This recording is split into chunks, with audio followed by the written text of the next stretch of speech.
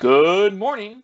On this bowl of Question Crunch, my dear friend Free Isabello is here to answer questions about his career in the comic book industry, the differences between steampunk and Western, and Donald Trump's inability to ride a horse.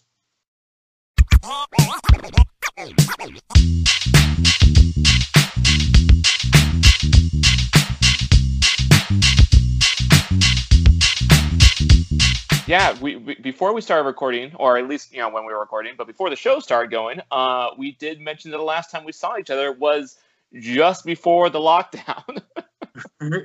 Like literally like a week before California lockdown for the coronavirus pandemic.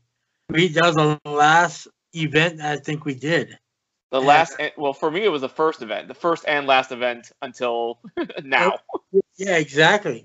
I don't think I have. I think that was the last one I did, the first and last of the season. So, yeah, I remember at that event, we were even a lot of us were cracking jokes about it because we didn't know how serious it was going to get, and we were just like, "Oh, we can't hug each other. Oh, let's do the elbow tap. Let's do the bump." I think I did hug some people just because I don't get to see a lot of people. I only see people at shows, and so if we're going to go lockdown, I'd like to get some last hugs in. Who knew that they were going to be some of the last hugs, period, that I've gotten. I'm fully vaccinated now, so I've just been going and visiting other fully vaccinated folks and just giving out hugs. It's amazing. I miss hugs. Well, I mean, that's a great thing that you got vaccinated, because I mean, we all need to keep each other safe.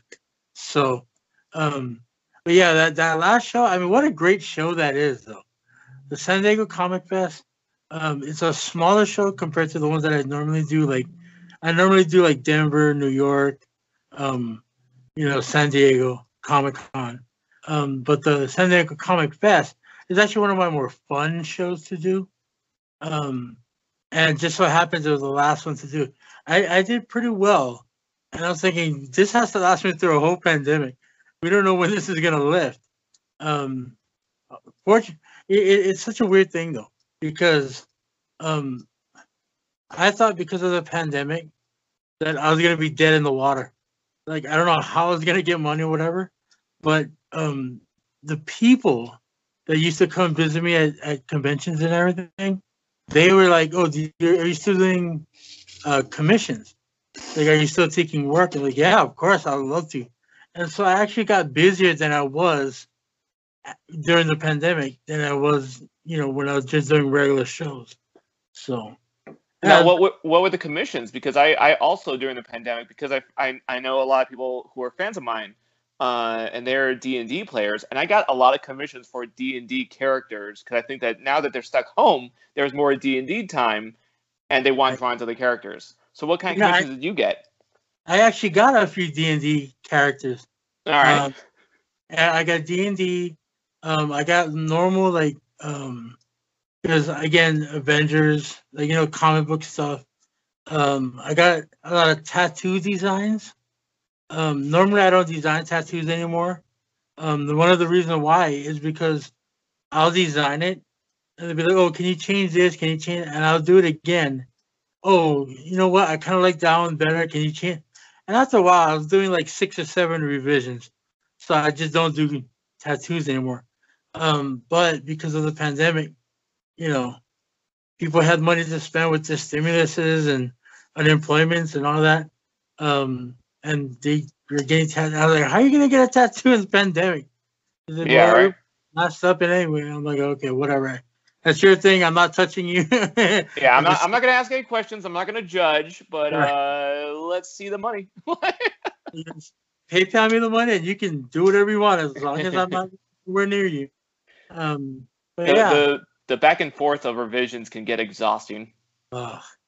Especially when they're like you go over the preliminary design, and they approve it, and then you go to ink, and then they change their mind. I was like, "Oh," and then they change their mind again. It's like, "Oh my god!" And I get it because it's a permanent thing on your body, and it's a part of your soul, a part of who you are. But that's why I'm the kind of guy, like, if you don't like my work, then don't use it. But again, when they're paying, that's where the professionalism has to come in, and you know. But I don't really do tattoos. But I also feel like a lot of people who don't know art will add stuff or suggest stuff that will make the image too overcrowded or too unbalanced. And Yeah. You have to try to explain to someone who might not know why it's why it's unbalanced. You have to try to explain them in terms that someone who's not an artist can understand and accept. And that can get weird. Yeah, exactly. I mean, where I'm talking. Oh, go on. Yeah, it's like visually, it'll look better if there's only 5 flowers, but they literally want 60 flowers on there, representing everybody in their family. And I'm like, you put 6 flowers, represent 10 of each. Like the last names of their family, whatever. So yeah, it sometimes it gets a little crowded, and they ask for weird shit, and you're like, okay, well, fine. I'm paying for my rent, so what am I gonna say? I think there's been times where someone has asked, "Can I change a color on the character?" I'm like, "That's cool," but if there's too many cool colors, it won't look as balanced and won't look as because if you're looking for an '80s cartoon character, you want to make sure that the colors are not leaning in one direction. You don't want the character to be too monochromatic, and it's just a really weird experience to have that discussion. Right. So, on that note, what is your art history? Well, okay. So, to make a long story short. Nope, make the short story long. I'm actually from Hawaii, and so I just went to school like a regular school. I used to tell people, yeah, I went to art school. I went to English, math, social studies, history. All those classes was my art classes. And I don't know. I was more into graffiti style art. So while I was in Hawaii, I did more graffiti stuff. Only recently, when I moved to Las Vegas, is when I got into the comic book side of it, the illustration side, the sequential art. But before that, it was all graffiti. And so I've only been doing comic books for about 8 years now. I would say 7 because this past year is like, I don't count this past year. I think a lot of people have said that 2020 is a mulligan. Right. But yeah, so that's really my art history. I never went to school for it. I never went to higher learning for it. I learned like in my lifetime, when I was doing graffiti art, I learned a few things. I learned the fact that you need to learn how to draw everything because you're creating a world. You need to draw palm trees in the back of your character, or on the side of your name. But you also have to be fast. And what happens is, if you're not fast, you're busted. Because graffiti artists, if you're not fast, they're coming for you. You're gonna get caught. Exactly. But also, when you do it fast, you get more of a flow to your artwork. I'm not saying like rush through it, but I'm saying use the motion and the emotions when you're not thinking about it. You're just kind of going with the flow. You can tighten up the actual drawing later, but get that motion. And so that's the kind of art. I mean, that's my art history. That's my art. And I never took I picked up art books here and there. How to draw horses, how to draw perspective, houses, and all that stuff. But it really came from just learning on my own. I never really went to school for it. Now, I suggest to young artists, like, go to school. Go to your library. Do everything to educate yourself, to gain that knowledge, because you never know when you're gonna draw a soda can in somebody's hand, and that soda can, you gotta crush it. Now, what does that crush look like? If you got like a woman or a man like with drapes, how his shirt would drape over certain areas of the body, like learn all of those little things. So that's really what I did. I just sucked up some knowledge along the way, and now I'm doing it for a living. Well, even just as a graffiti artist, when you said that you had to learn how to draw a palm tree, because a lot of people, when they think of graffiti art, they don't think of all the little details that are going to enhance the drawing. And a palm tree is a perfect example of like, that's shit that most people aren't going to think about. They're not going to think about, oh, you know what? I should learn how to draw leaves. That is weird. And I always tell people that you're only going to get good at, you're only going to get better as an artist if you have that kind of hunger to learn how to draw new shit. Yeah. Like if you're already comfortable in what you draw, you're not learning anything. That's why, I mean, it's when people tell me, oh, hands are hard to draw them the most. Like go to your, I don't know, go to the park and sit there and just draw your hands for an hour. Like for me, it was perspective. I hated drawing buildings, but I learned techniques on how to do it. So now, even though I'm not great at it, I can pass. Yeah. But that doesn't mean that I'm stopping. I can pass, but now I need to learn how to draw windows. Now I need to learn how to draw architecture, how to draw, just where to put the certain lines at certain areas. So I mean, it's all about a learning curve for everybody, and hopefully the young artists out there don't just give up because it's too hard to draw hands and all that stuff. So I remember my nephew. He drew me, and he got to the eyes, and he's like, I don't have to draw glasses, right? I'm like, it's true. You don't have to. Art is subjective. You can just make up whatever you want. Yeah. But you can still try. And if you already drew the eyes, then just draw a line around the eye, and there's glasses. Like your technique, when I first saw it, because you don't put pupils or anything in glasses. Just in my comic strip. Yeah. And I was looking at first, I was like, how come they don't have eyes? And then you told me, well, because I draw like in the comics, especially in comics, in comedic illustration, like cartoony stuff. Yeah, a lot of them it focuses on the frames and the eyebrows, to make that whole thing happen. And I was like, you're right. Even though you might not have a pupil in there, I know exactly what emotion your character has. And so I was like when we first sat next to each other on the table at San Diego Comic Fest, I was learning so much from you, and I didn't realize it.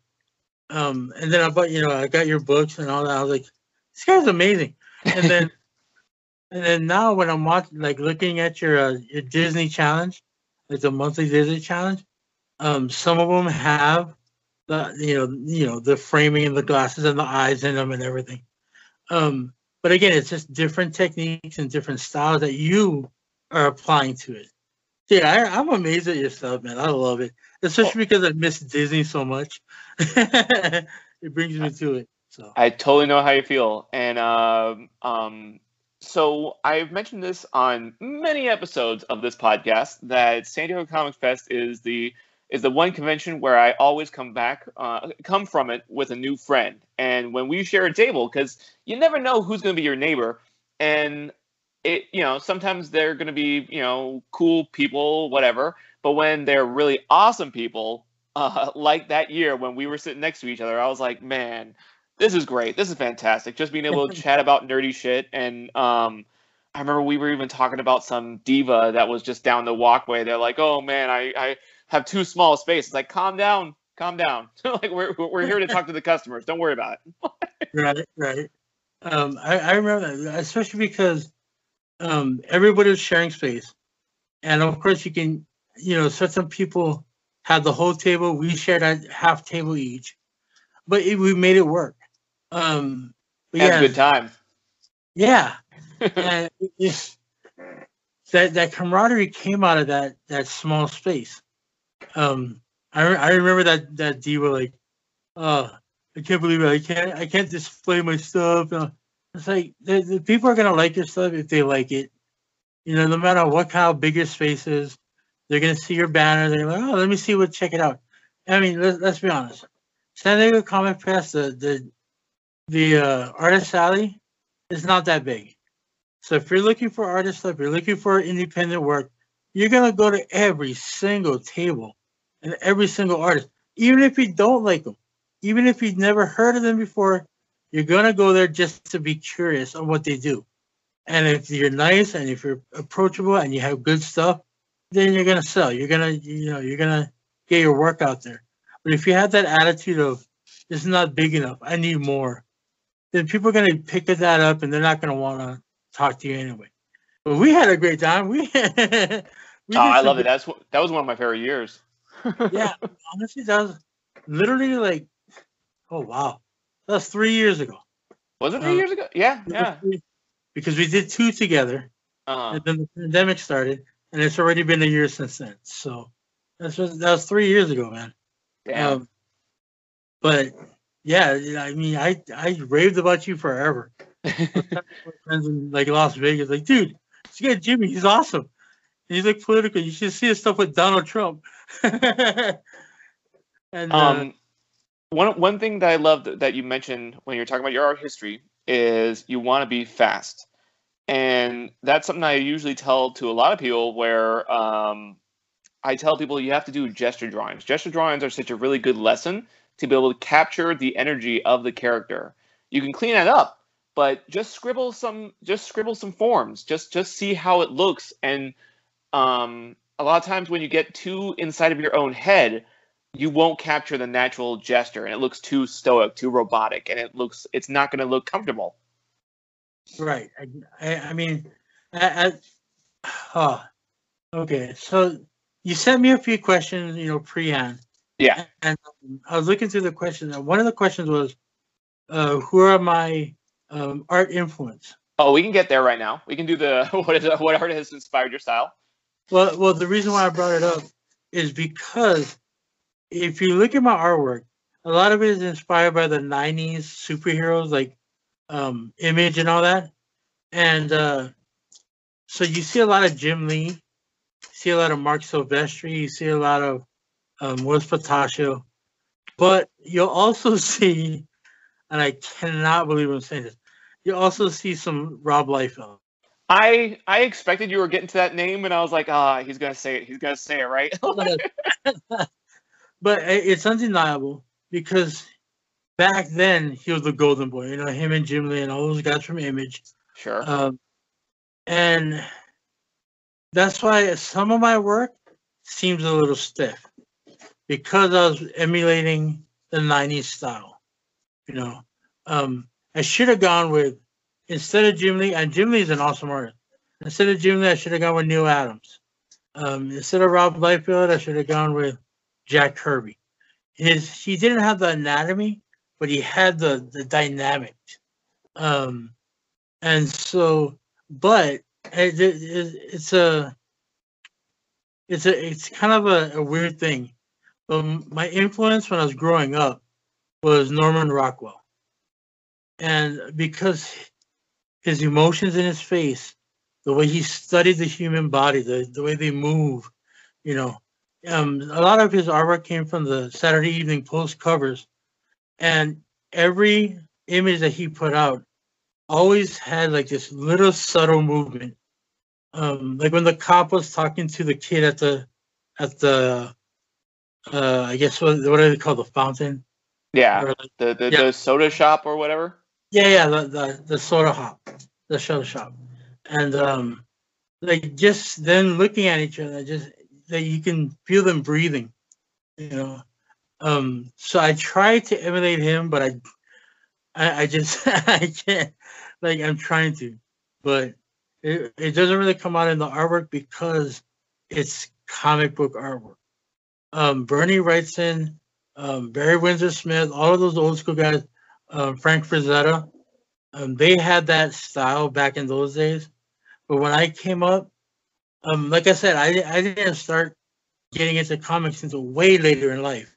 So my influences were like, the 90s Image stuff. And by that time, it was very stiff. Every muscle is showing, like they're just standing there, and you can see every every muscle in the body. It's like nobody stands like that. That's not natural. But again, I learned that way because I was just looking at the comic book, and then I got into, going into art books to show me what anatomy looks like for real, and not just hyper extended all the time. And so yeah, that's like that was my art influence. When I grew up, the Norman Rockwell book was always by my side. Wendy and Richard Penny from ElfQuest. Mark Kessler, he did a show on PBS called, I forgot what it was called. It was like the Drawing Spaceship Coaster or whatever. And he was a big influence on me. It was actually, okay, so that year that I was sitting next to you is when I actually met him at San Diego Comic Fest. And I got to be on his live broadcast, drawing like techniques on how to draw a comic superhero face, because they're very square jawed and all that kind of stuff. And so my entire life came to a point right there, like full circle. I was like, oh my God, I used to watch this guy when I was like 7 years old on PBS, right after, like the Electric Company and the Bloodhound Gang, 3, 2, 1 Contact, and then it was Mark. I'm like, oh my God, I can't believe this. This is awesome. And how were you able to keep down the nerding out, or did you just go full nerd? I was gonna go full nerd. Yeah. But he kind of stopped me. He's like, I love your stuff. I looked at your colors, because he was looking at all my Disney posters, my steampunk stuff. I love your work, So he kind of calmed me down to the point where I was like, oh my God, that's cool. But again, it was just one of those moments in life where this is the reason why I love the industry that we're in. Is that if you have I can't say hero, but if you have an influence, somebody that literally would draw on PBS, don't even know your name, never met you, but years later you can actually meet them at these comic conventions.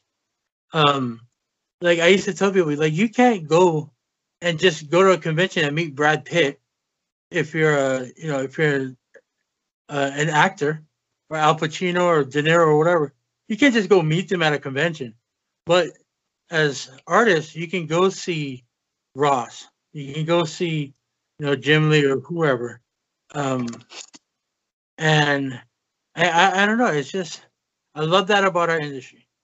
That, like, say, for example, meeting you. I met a great artist, great guy. And now our friendship has lasted 3 years. And I got to see you grow from what you used to do into what you're doing now, and still continue to grow. I mean, I love this industry. Oh my God, I can go on forever. So likewise, and I look very forward to be able to I feel like the next time Comic Fest is safe enough to be able to be there to exist. I kind of want to request to be next to you, just so I can have that kind of like, we're back in a show. I want it to be fantastic. I want to be able to be next to my friends. I'm totally down for that. I'll cool. request you. Request me. Sounds good. So you say that your drawings are stiff because it's inspired by the 90s art. I don't think I would use the word stiff, because yes, there's a lot of muscles that don't exist. But I also kind of feel like it's impressionism for anatomy. Like it's not necessary for it to be real. Like there's a lot of cool lines and shadows on there that are just very dramatic, very active, and very engaging. I don't think that we need to focus, like Norman Rockwell is hyper realistic. That's not what I look for when I want to see heroes. I want to see I want to see fantasy. I want to see imaginary stuff. I want to see 1 million biceps on one arm. You want it all lumpy. Yeah, I want to see a 32 pack on your belt, on your stomach. With a bunch of pouches on your belt. Yeah. Well, again, that's the reason why, like when I draw superhero comics, I'll do it in that style. It was like, for example, I just recently, again, busy during the pandemic, I did a western comic that had vests and guns and hats and all that. So you don't see the inside, you don't see the naked body or the spandex body. Um, and so of course you don't put it in, or else it looks weird. Like, yeah, vest not supposed to have bicep or pecs. So, I mean, yeah, you put in a few shadows here and there to give that form, but I do that, or if I do the just recently again, I did a cartoony style version, like comic book, and I don't know what it's called, like when animals have like human features or humans. I think it's anthropomorphic. Is that it? I know that that's the same with objects when you draw like a candlestick being human. I think it's anthropomorphic. Anthropomorphic. So I did it like that, but again, they're furry. So I'm not gonna put in, I mean, I'll put in the form, but you gotta make them furry. So there's different styles to comics, and I think that's what keeps me interested in doing it, because it doesn't have to be one style. It doesn't, and I had to learn that, because in the beginning when I started doing professional work, everything looked the same.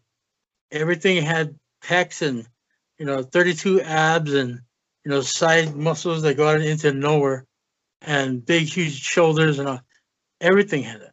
And then I had to learn while doing certain projects that the writer or the creator was like, that's not really how people look. That's not really how the character would be. And so I had to change my mindset in thinking that heroes have to look all hero-y. I had to change my mindset where it's like a hero can be chubby, a hero can have small, big feet, small feet, big hands, whatever. So yeah, I mean, I just had to change with whatever project I was doing, and it really helped. And again, that's why I love doing comics, because every different project is a different world that I have to try and create. So, did you have to do some weird Google searches to do a Western? It's funny. I thought that I could do it. Like, oh yeah, no problem, because I do steampunk. Sure. And steampunk is set in the 80s. I mean, in the 80s, in the 1800s. Well, technically the 80s, just 1880s. Sure. Now I kind of want steampunk in 80s, like actual 1980s, but steampunk. That could be a lot of fun. A lot of neon and neon gears. Air and like neon, Anyway, so I was thinking, yeah, I can do it easy. And then I realized, like, no, it's not the same, because the steampunk steampunk, I tell people that don't know what it is, it's a reimagining of steam technology instead of electricity. And they're like, oh, okay, so it's like a locomotive. Exactly. But now think of that locomotive as a car or as a motorcycle. Instead of gas, you got water. And coal. But yeah, so I thought that I had it covered. And yeah, I'm glad you brought it up, because I had to relearn everything. I had to Google crazy just to get, like, you think of revolver and you know how to draw a revolver. But for me, I knew how to draw a steampunk revolver. Putting in extra details that they don't. What the hell is that? Gears don't go on triggers, dude. So I have to, again, just to be more accurate, you learn. You get out there and you read a book. You go on Google, or I actually went down to the library and looked up like Western, like actual Western weaponry and Western garb. Because you're not just doing men, you're doing women, children, everything. Like, for example, that movie Shakespeare in Love. It has nothing to do with steampunk, but Shakespeare in Love. They're like the white fluffy shirts that they were wearing would never be worn in public. Those are actually undergarments from back in the days. So when they're just walking around like I'm the best looking person, they're literally walking around like an emperor in no clothes. You know, so like little things like that I had to kind of learn. Like they didn't have certain kind of holsters.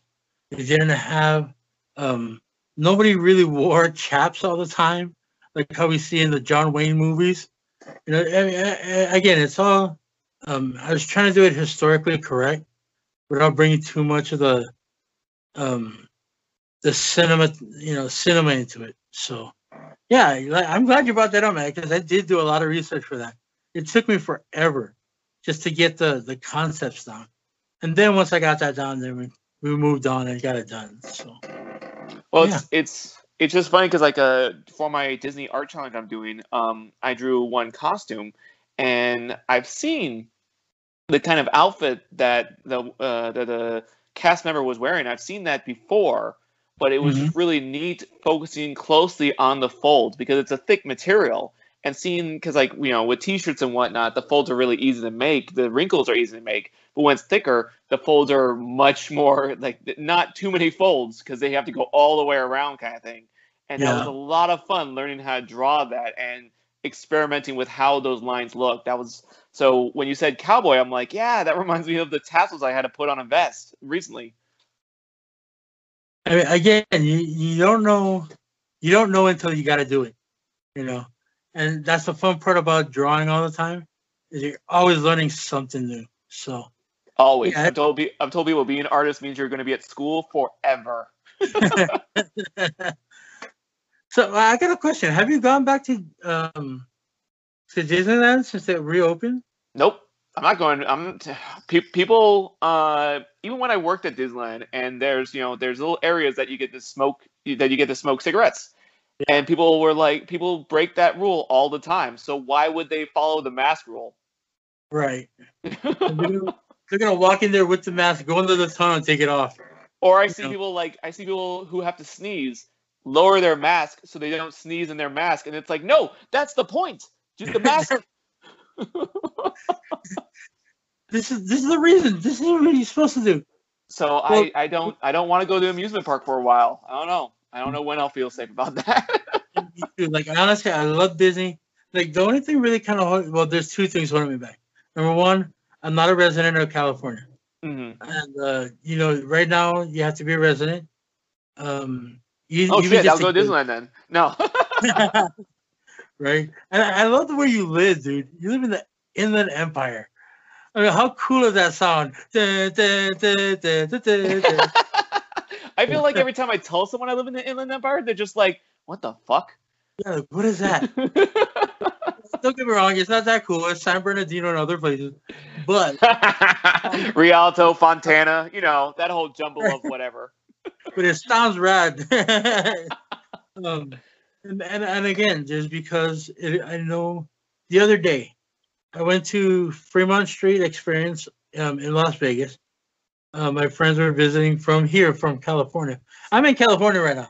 That's why all of this is all crazy stuff. This is a studio that we're in. And they opened it up. Vegas is crazy. They opened it up. You got to wear your mask and all that. But even with the mask, I just felt, I don't know what it is, like just so much anxiety being around so many people drunk, just fitting in their masks and stuff. And I'm like, oh my God, I don't want to be around.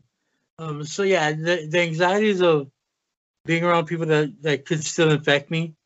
Knock on wood, that I've gone this long. But then again, I take precautions. I stay home. I quarantine in my house. I wear my mask everywhere, as you can tell. No, don't get me wrong. If I was at my own house, then I'll take it off. But sure. But yeah, like I miss Disney. I wish we could do it, but I'm in no rush. Yeah. So I mean, again, it's one of those. Even like people are like, oh well, if you get the vaccination, you don't need to wear a mask. I'm like, yeah, but I'm still gonna, Yeah. you know. It's just a personal thing. Like if somebody like attacks me for wearing a mask, I'm like, why do you care? It's something I'm wearing. It's like me wearing a hat. You don't like the hat, you want me to take it off? No, what's your problem? You know what I mean? Yeah, Like no, that's a good comparison about a hat. Like if you're telling me the CDC says I don't have to wear a hat, that's cool. I'm gonna, because I want the sun right? out of my eyes, and I Like, like hats. I'm still gonna wear the hat. I'm still gonna wear a pair of shorts. You know what I mean? Like it's I'm the one wearing it. I'm not making you do it. But I anyway, just I just keep thinking about India. India is currently being ravaged by the virus and by COVID, yeah, and I don't know. I don't know when I will feel comfortable, even though the CDC says that you can't wear a mask. But I just feel like I don't want to sound like a conspiracy theorist, but I feel like summer is upon us, and the economy really wants all the money that summer brings. I yeah. just That just seems really weird that now we can take off our masks, even though they just said that we have to double mask it because the variants, the different versions of the COVID virus are among us, and I'm just like, I don't. We're not done yet. The pandemic's not over yet. Right. Well, not only that. Normally I don't tell people this, but I have a heart condition, Oh, high blood pressure, all uh-huh. this kind of stuff. So I'm more um I'm more acceptable. Susceptible. Susceptible. I'm more Yeah, susceptible to getting it, and it'll really hit me hard if I get it. yeah. And so I don't care what anybody says. I'm gonna be a ninja until I feel comfortable. All You know right. what I mean? I mean, I know look at exactly what you I'm mean. cool with this. I want to get the whole shredder set up. I want to build like a foam hat, the shredder. I think that'd be awesome. That'd be awesome. Especially now that Mortal Kombat came out. I'm surprised not Yeah. more people have that. You know. We were watching Mortal Kombat. Me and my friend were watching Mortal Kombat yesterday, and we were saying, man, they really dropped the ball on selling a bunch of Scorpion masks. I mean, you shouldn't be able to go anywhere like a Walmart, a Kmart, a Target. Kmart, did I say Kmart? A Target without seeing Scorpion and Sub Zero masks everywhere. Yeah, You it doesn't should. make any sense. I don't know what they're thinking. Like, well, we um, don't want kids beating each other up. They're gonna do it anyway. they're gonna do it anyway. Come Yeah. on, that's what Mortal Kombat has always been about. Right? Get over here! I've been doing that since I was a kid. Reality. Just I'm um, gonna pull your spine out. so you mentioned that you draw a lot in steampunk, and your comic book that you worked on, Contraptor. Am I putting the right emphasis and the right syllable? Like Contraptor, right? Yes, you are. He's Okay, called the cool. contractor because What is it? in the steampunk world, the contractor is the guy that makes the contraptions. If you want I don't know, a spider made into your chair, he's the guy that makes it for you. So what he did, the main character, the contractor, he made a super suit back in the steampunk era, and he made it for the Secret Service. Now, the reason why he did that is because him and his brother were on detail on the night that Lincoln got assassinated, and back then it was the first time there was a security detail like Secret Service was put into places because of Lincoln. And so when he got assassinated, he donned the suit to go look for the actual conspiracy, conspirators of the Lincoln assassination. Yeah, there was John Wilkes Booth, but who put him up to it? That kind of thing. So it's a worldwide adventure in a steampunk world where they go to Asia, to Europe, all the major continents, flying airships and all that kind of craziness. And that's basically the story right there. I'm actually doing issue number 6, which is the final issue in the series. And then once that's done, I'm moving on to a different project that has nothing to do with steampunk. So this is going to be my last steampunk issue, number 6 for Contraptor.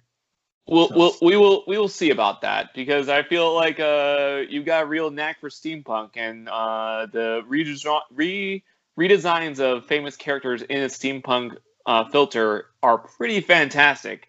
So you say that is your last hurrah in steampunk, but we'll see. Yeah, I mean, you know, I gotta be honest with you. Yeah. I want it to be the last, but there's people already like, if you're gonna stop, can I just commission you to do like, what's her name, Merida from Brave? Can I commission you to do Scar from Lion King? I'm like, I mean, if there's enough zeros in the, Everyone's got their price. if there's enough digits, I guess I'll just do it. And so, yeah, a lot of the supporters, I don't like to call them fans because we're all on the same level. A lot of my supporters, they don't want me to give up the steampunk thing. But I'm like, do you know how hard it is to do steampunk? Like every gear and every detail. I like the rivets on the gears and making sure that everything fits together. Oh my god.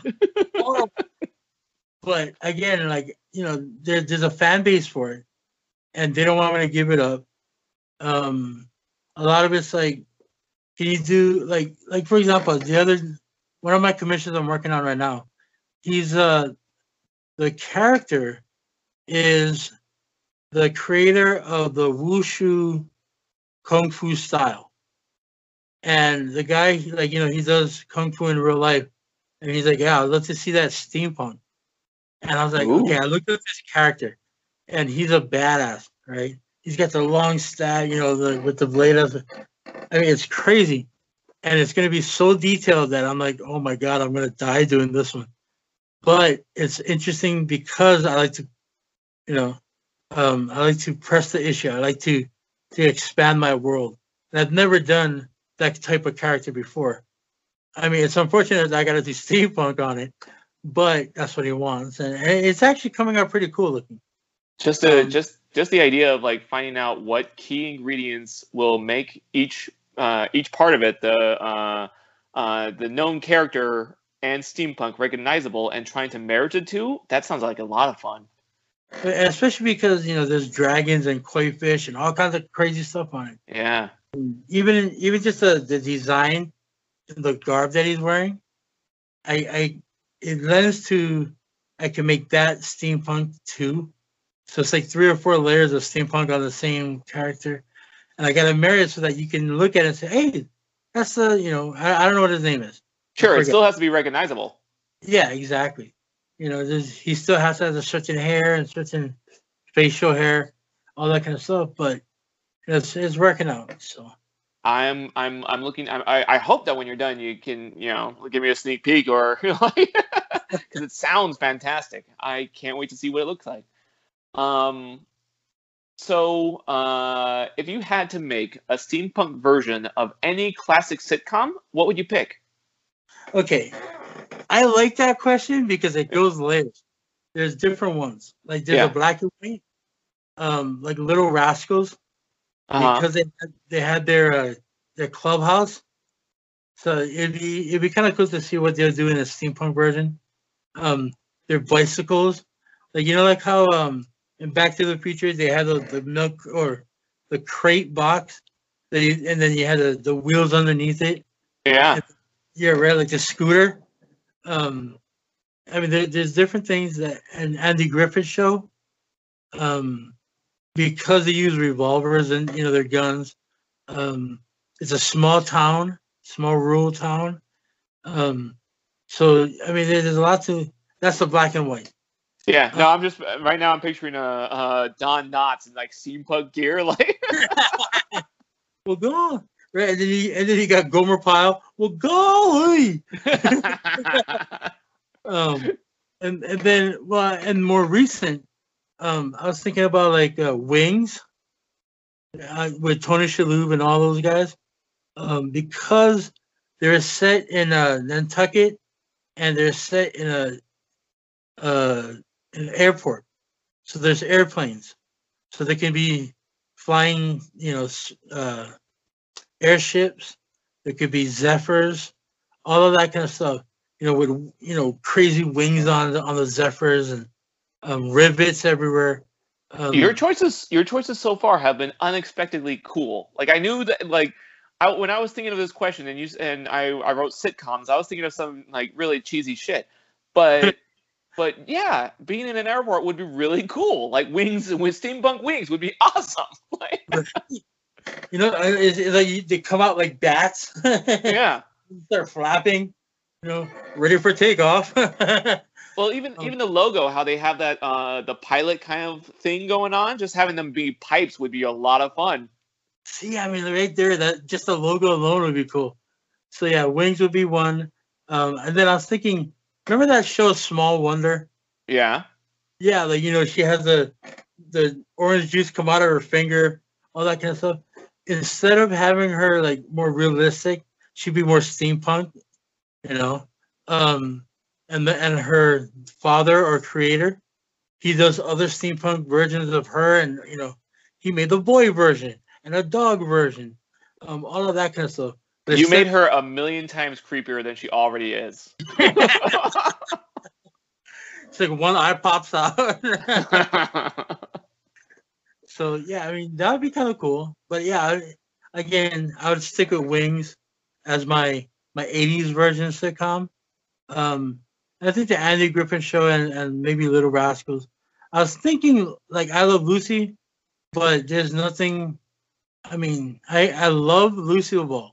She's one of my favorite comedic actresses, but she was in the Copacabana or like all of that stuff, and I don't know what she did.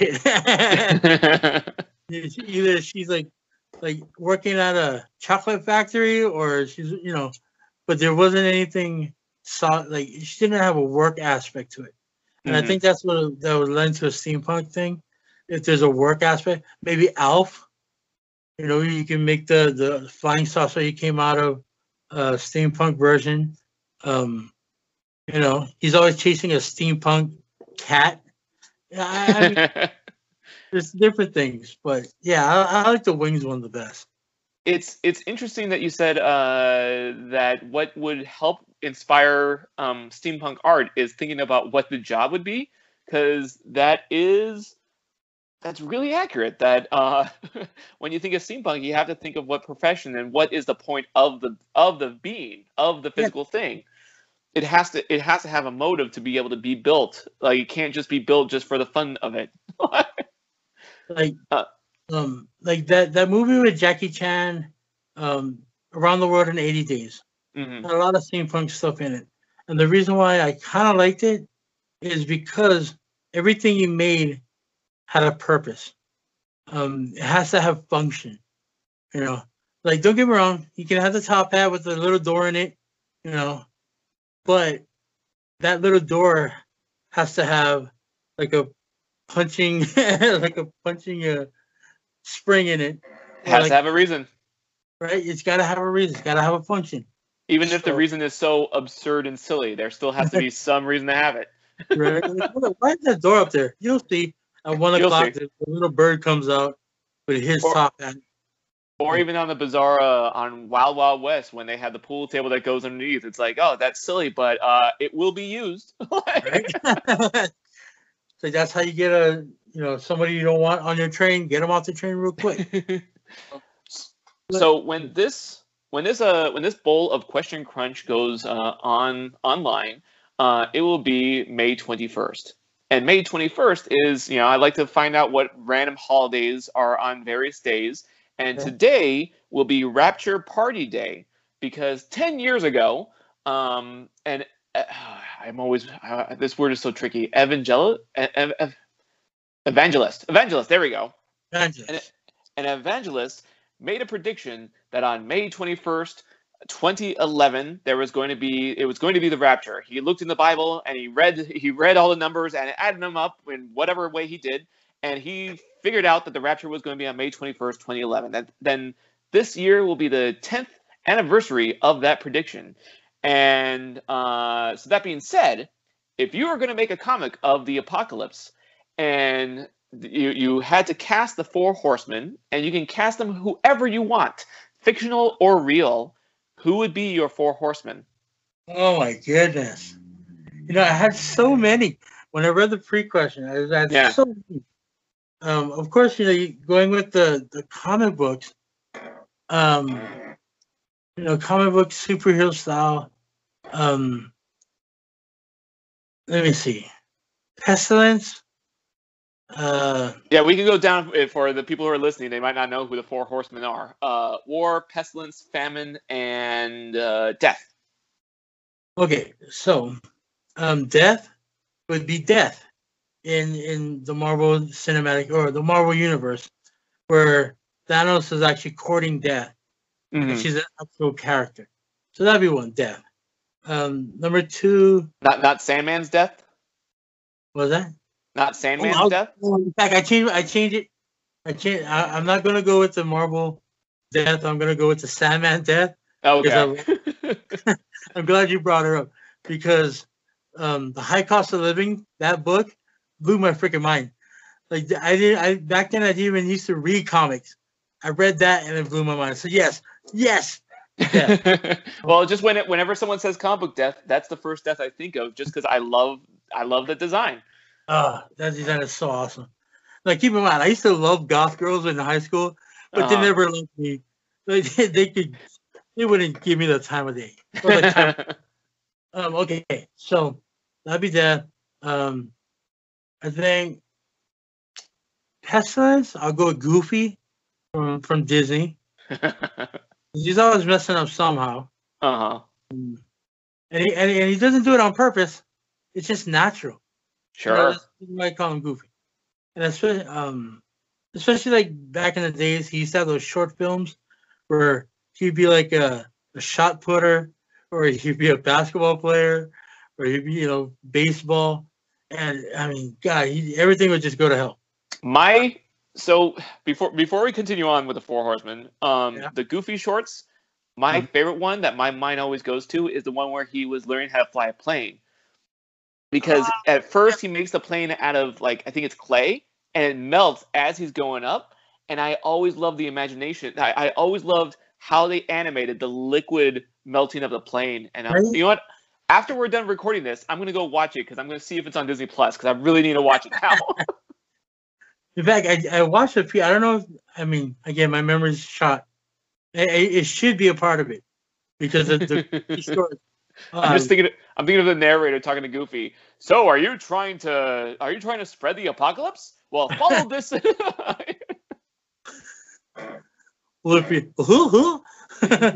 Gosh. George. Woohoo, Maxie. Anyway, so there's Pestilence. What was Goofy? We got Goofy is Pestilence. We got Death is Death. So we have War and Famine.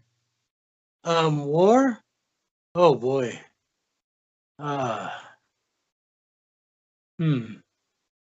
Well, Famine, I'd actually go with Kobayashi. Okay. He's a world famous professional eater from Japan. He's got the thing called the Kobayashi Shuffle, where he, everything he eats is stuck up here. He'll shuffle and it falls and now he's got an extra stomach or something. Oh, I'm looking that up. I'm gonna look that up. I need to see his shuffle. Kobayashi Shuffle, or the Kobayashi Shake. I'm sorry. And up until Kenny Chestnut, he was unbeatable. I mean, this guy could eat like 3,000 eggs, like boiled eggs. This guy eats like tacos. He holds so many records. But the reason why he doesn't compete in the hot dog eating contest at Nathan's is because they wanted him to be exclusive to Nathan. And he said, I'm not going to do that because I make money off of doing other events. And so, but they're like, well, we're going to pay you enough to do it. Like, but that's not the point. Like, my sponsors pay me millions of dollars to eat, to eat gyozas or, sushi rolls or whatever. Yeah. And that's international. For Nathan, they're like, no, we want you to do it, professional, blah, blah. And then Kenny Chestnut beat him. And then that was it. So, but that'd be Famine because he would eat everything that nobody else could. And War? Oh, man. I know this is going to be controversial, Uh-oh. but I'd choose Donald Trump. Okay. He has this war. During his time, I mean, thank God he's not there anymore, but yeah, during his time, he didn't have a war.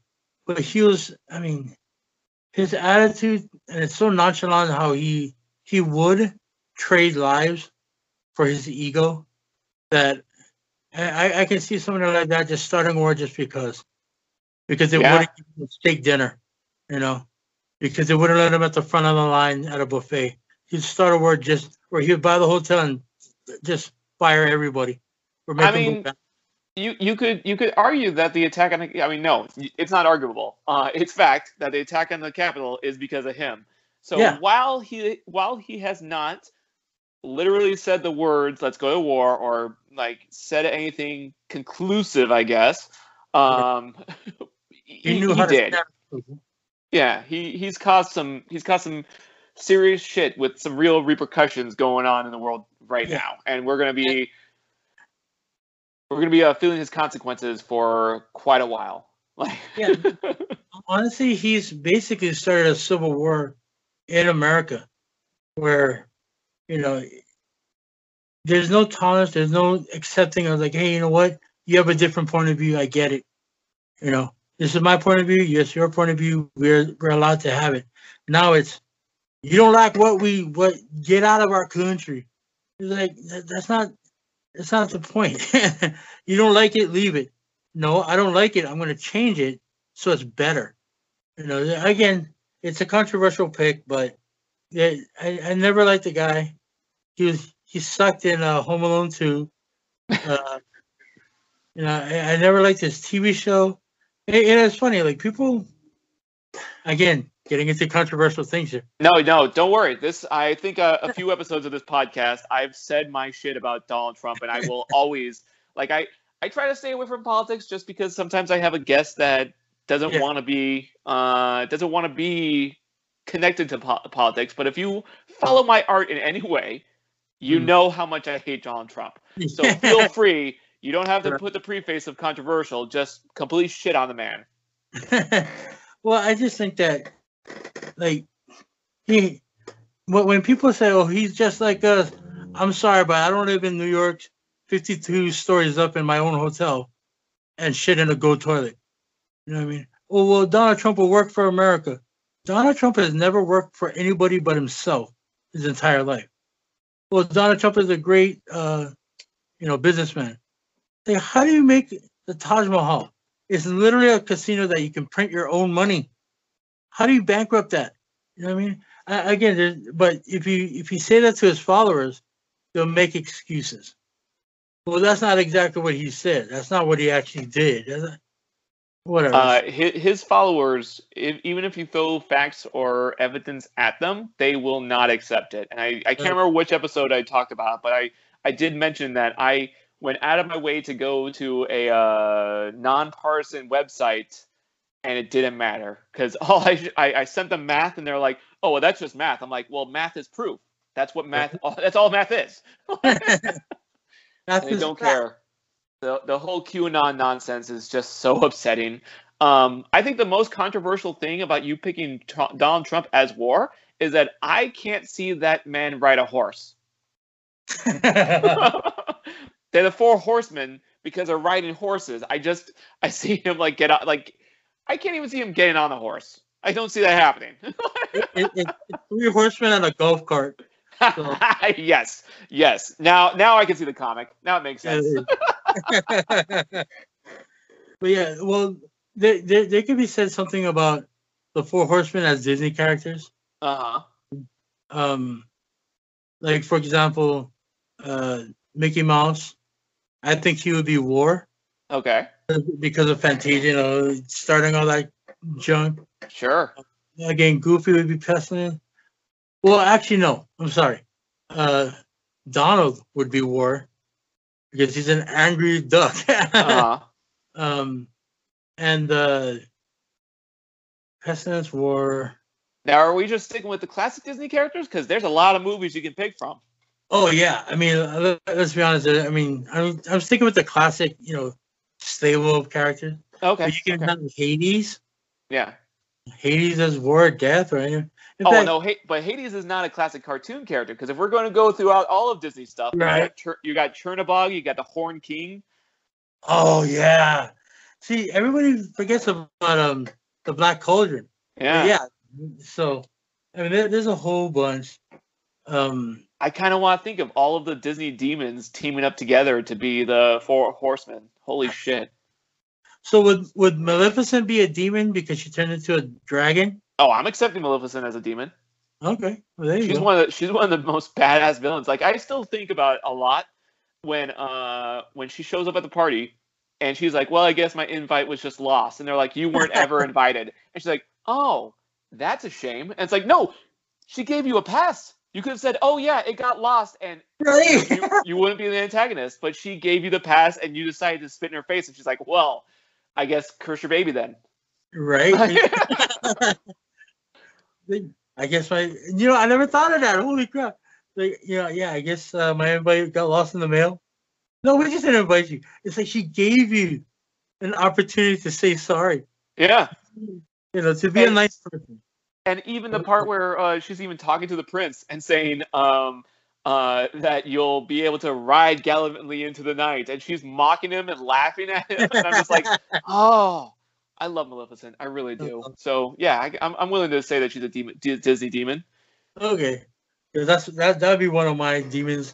That one, the Horn King. What's the big dude in Chernabog. Chernabog. I mean, that's classic right there. Yeah. Chernabog, I love Chernabog. So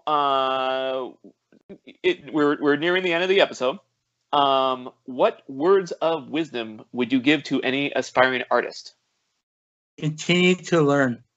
Continue to gain knowledge in every aspect, from how to draw a tripod to how to drawing a cell phone realistic, and learn your motion. Do the fast sketches, learn the motion, learn the reason why bodies twist in certain ways. Everything will help you. So as long as the knowledge is there, you can expand on it. So, yeah. And listen to Jimmy Pura and the Used Media podcast.